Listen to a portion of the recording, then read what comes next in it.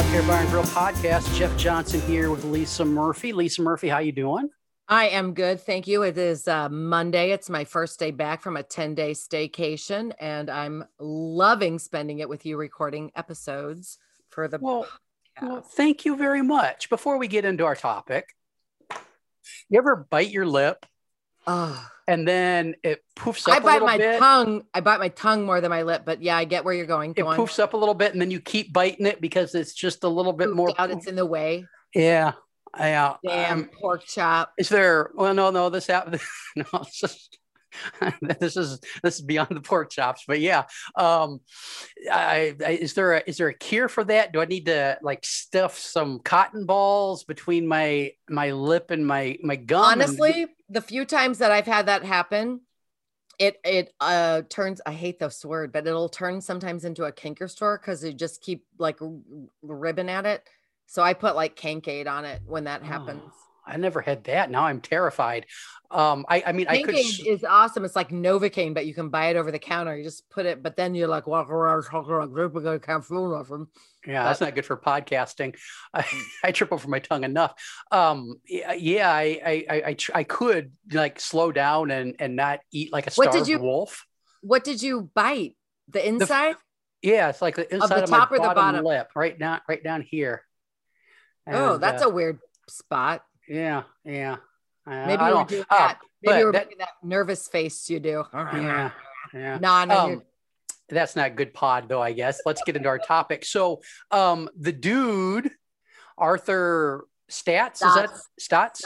Arthur Stotz, the inventor, the father of timeout, passed away earlier this month, this summer at least, at the age of 97. Right. And so I thought maybe we could talk about. I hadn't. Did you know of him? Had no idea. Yeah, I hadn't. I just came up in one of my news feeds, and I thought, oh, I didn't know there was a timeout guy, and so I thought that was kind of interesting, and since we were just talking about Maslow's hammer, I thought timeout is a hammer that often gets used a lot. So I thought we could chat about him and timeout and hammers and that kind of stuff. But I'll jump out right away with when you originally said that you wanted to explore this afternoon. I think the reason for that connection should be thrown out right away was that this was perhaps a new hammer, a new tool for somebody. Sure. And the Washington Post article actually talked about that, not in depth, but alluded to the fact that they wanted something, albeit, and dear gentle readers, I am not a behaviorist. I've never been a behaviorist. And in the 50s, behaviorism was it. Oh, B.F. Skinner was getting all kinds of action when he was going to cocktail parties because it's so cool to raise your kid in a box and feed it when it, hits the right lever for treats. But anyway, this was an alternative to the just kind of smack you until you shut up. And while it maybe looking back, hindsight 2020 seems limited, apparently, according to the Post, this was considered revolutionary, which I had a little hard time wrapping my brain around the fact that like not beating your kid was revolutionary. Mm-hmm.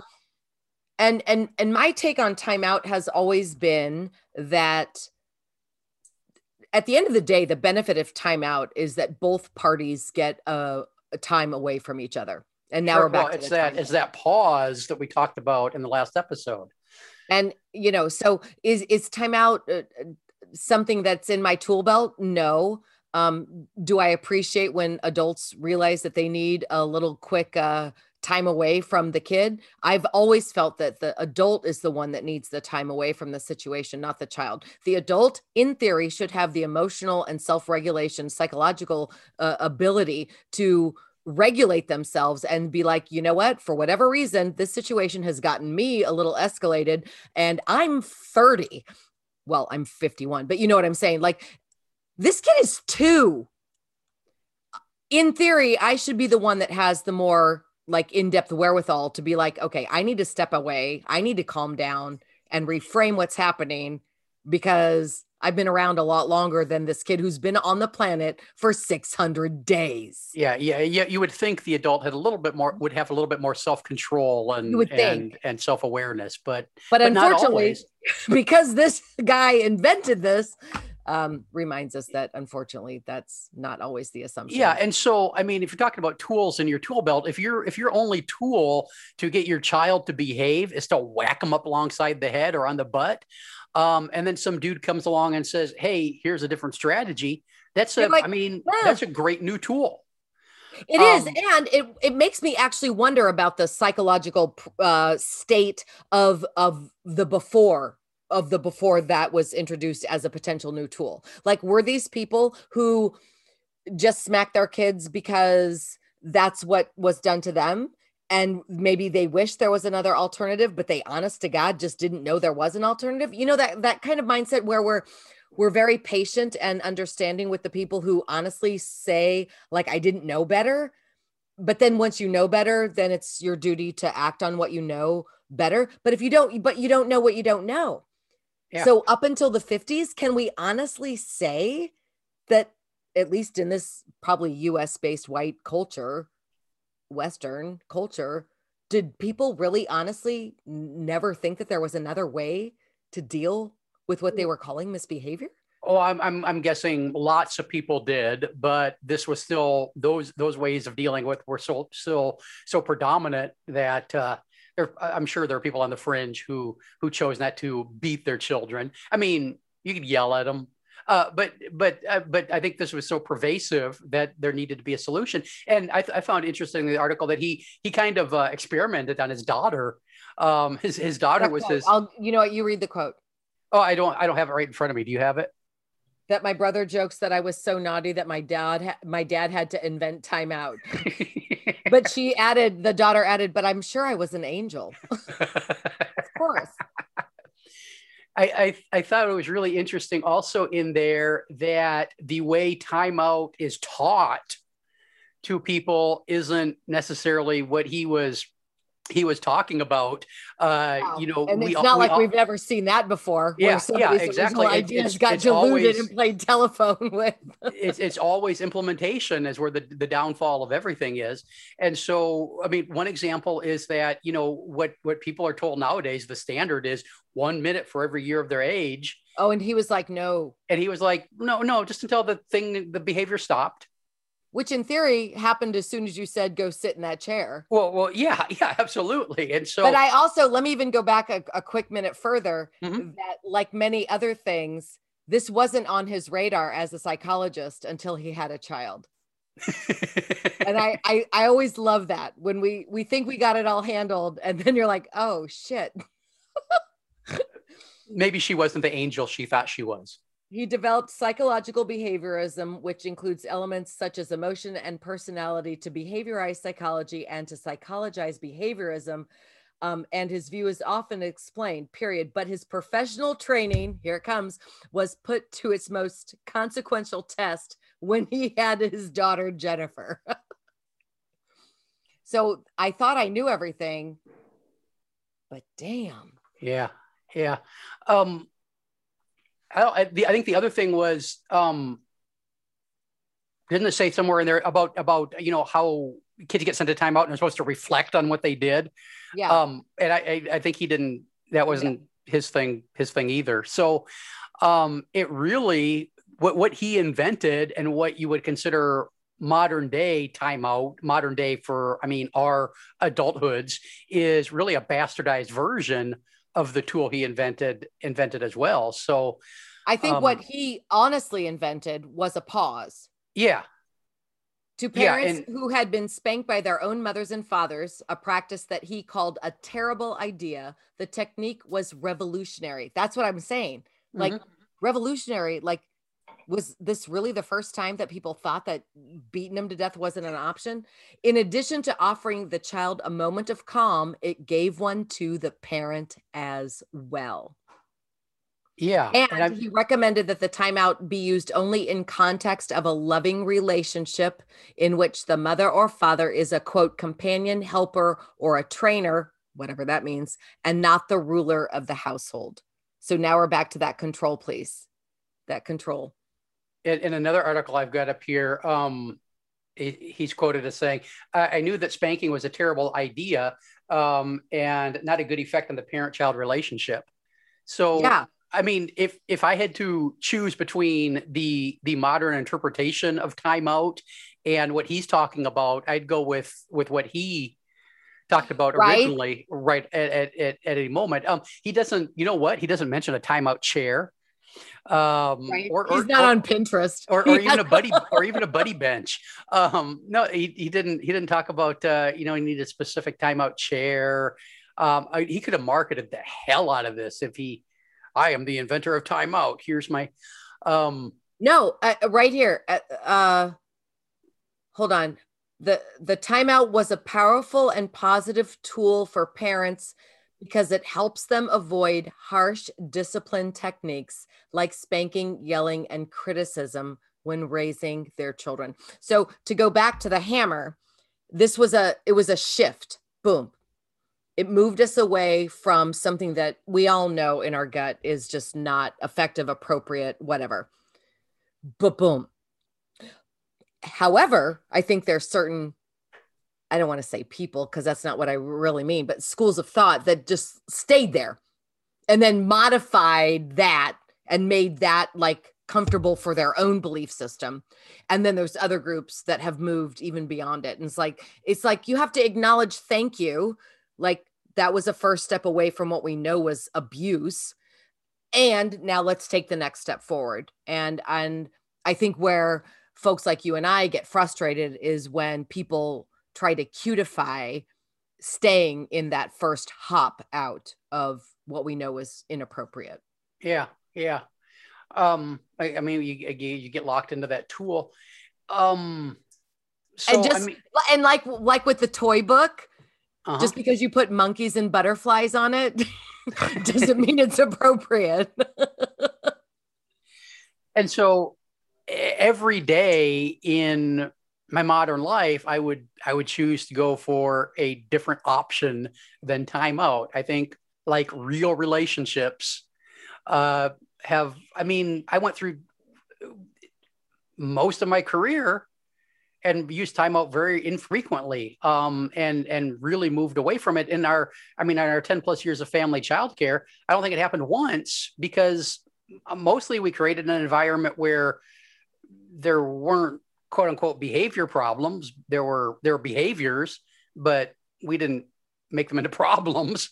We didn't see them as problems. And then we had real tuned in relationships with the kids. Again, most of the time where, you didn't need that tool and we didn't beat them either.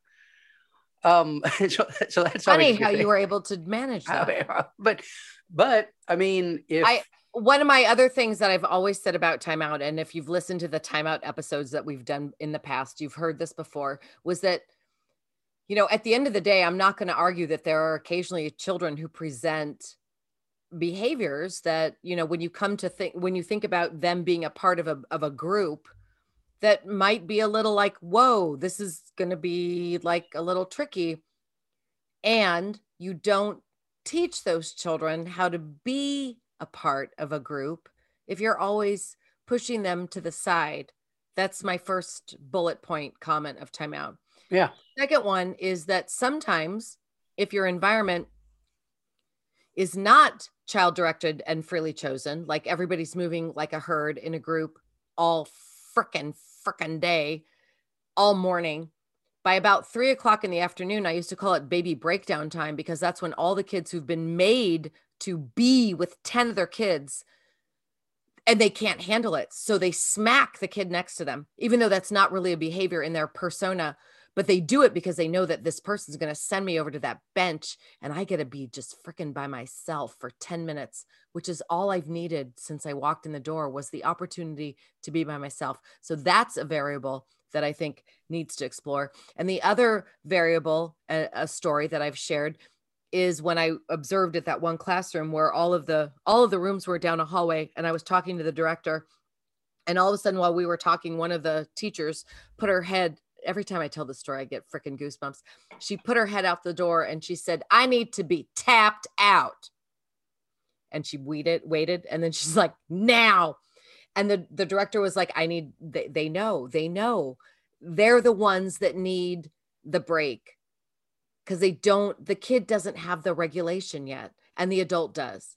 Yeah. And even if she was to attempt to be like in the moment, her energy is so up here. The kids are going to meet her there. And now even the agitated kids are going to meet her right where she is emotionally. And that's going to just be a crappy day for everybody else. And, I get that occasionally you need a break from a kid and a kid maybe needs a break from you, but maybe that is also because we insist on them always all being together and we never give anybody time to be on their own for a little bit during the day. Yeah. I mean, my experience is that the more power and control you give children over their own lives, the fewer battles about power and control you have throughout the day. And, surprise. And I mean, yeah, surprise. That's what most of our behavior battles are, right? It's not about the throwing or the biting as much as it's about who's in power and who has control. And how that verb makes the adult react. Yeah. So would you invite this man to a dinner party, like in your afterlife dinner party? And you would never probably have a dinner party with 20 people, but would he be on your list just to pick his brain? Like if we could channel him from the afterlife, would you want to chat with him? Well, do you think that he, before he died, was like, oh my God, they took what I did and they made it shit? I mean, he could be, first off, just a beautiful looking gentleman. I mean, real handsome dude. I'm talking Don Draper from Mad Men, 1950s. Oh, totally. Dude. Oh yeah. So I actually thought that I showed a picture to Jeff of, I don't know if he was looking down, like he was writing because it's an older picture, not like typing on his laptop. And he looks like it looks like he's writing music, like he's composing music for the Beach Boys. Like he fell out of the cover of a Beach Boys album. Yeah. So first I wouldn't invite him to the cocktail party because I'd be too self-conscious. I wouldn't want this good looking guy there stealing all the ladies away from me, grabbing the eye of my sweetheart, Tasha. So he wouldn't get invited. Only the ugly dudes get invited to Talk about his car license plate, his license plate. Time Out was his license plate number on his BMW. So no, I think I think it's just neat to put a name to the practice and see how it kind of evolved from, and potentially got bastardized. I appreciate that you made that comment. I think Frederick Froebel does the same thing with kindergarten. What, you don't think? What the hell did you guys do with what I made? You don't think Kindergarten Today is what he had in mind? Oh yeah, it's a mirror image. If you don't get that reference, guys, come back for the next episode. What with all the touchscreen smart boards and everything? Any final thoughts on Time Out before we wrap up? I appreciate that you did a big deep dig dive. Because it's nice kind of having some context, right? Like a starting spot of something that let's be honest, that we riff on, that we rip apart occasionally, and to know that perhaps it did evolve into something that it was not really ever intentionally meant to be. Yeah. And just to put a face to the name, to the concept, I think that's good. Yeah. I mean, I think we need to be better as a profession of marking and remembering some of the names that came before us. Even if it's Time Out. Even if it is Time Out. This has been the Child Care Bar and Grill podcast. Back soon with another episode. Thanks for listening. Bye-bye. Bye-bye. Hey, be safe out there, people.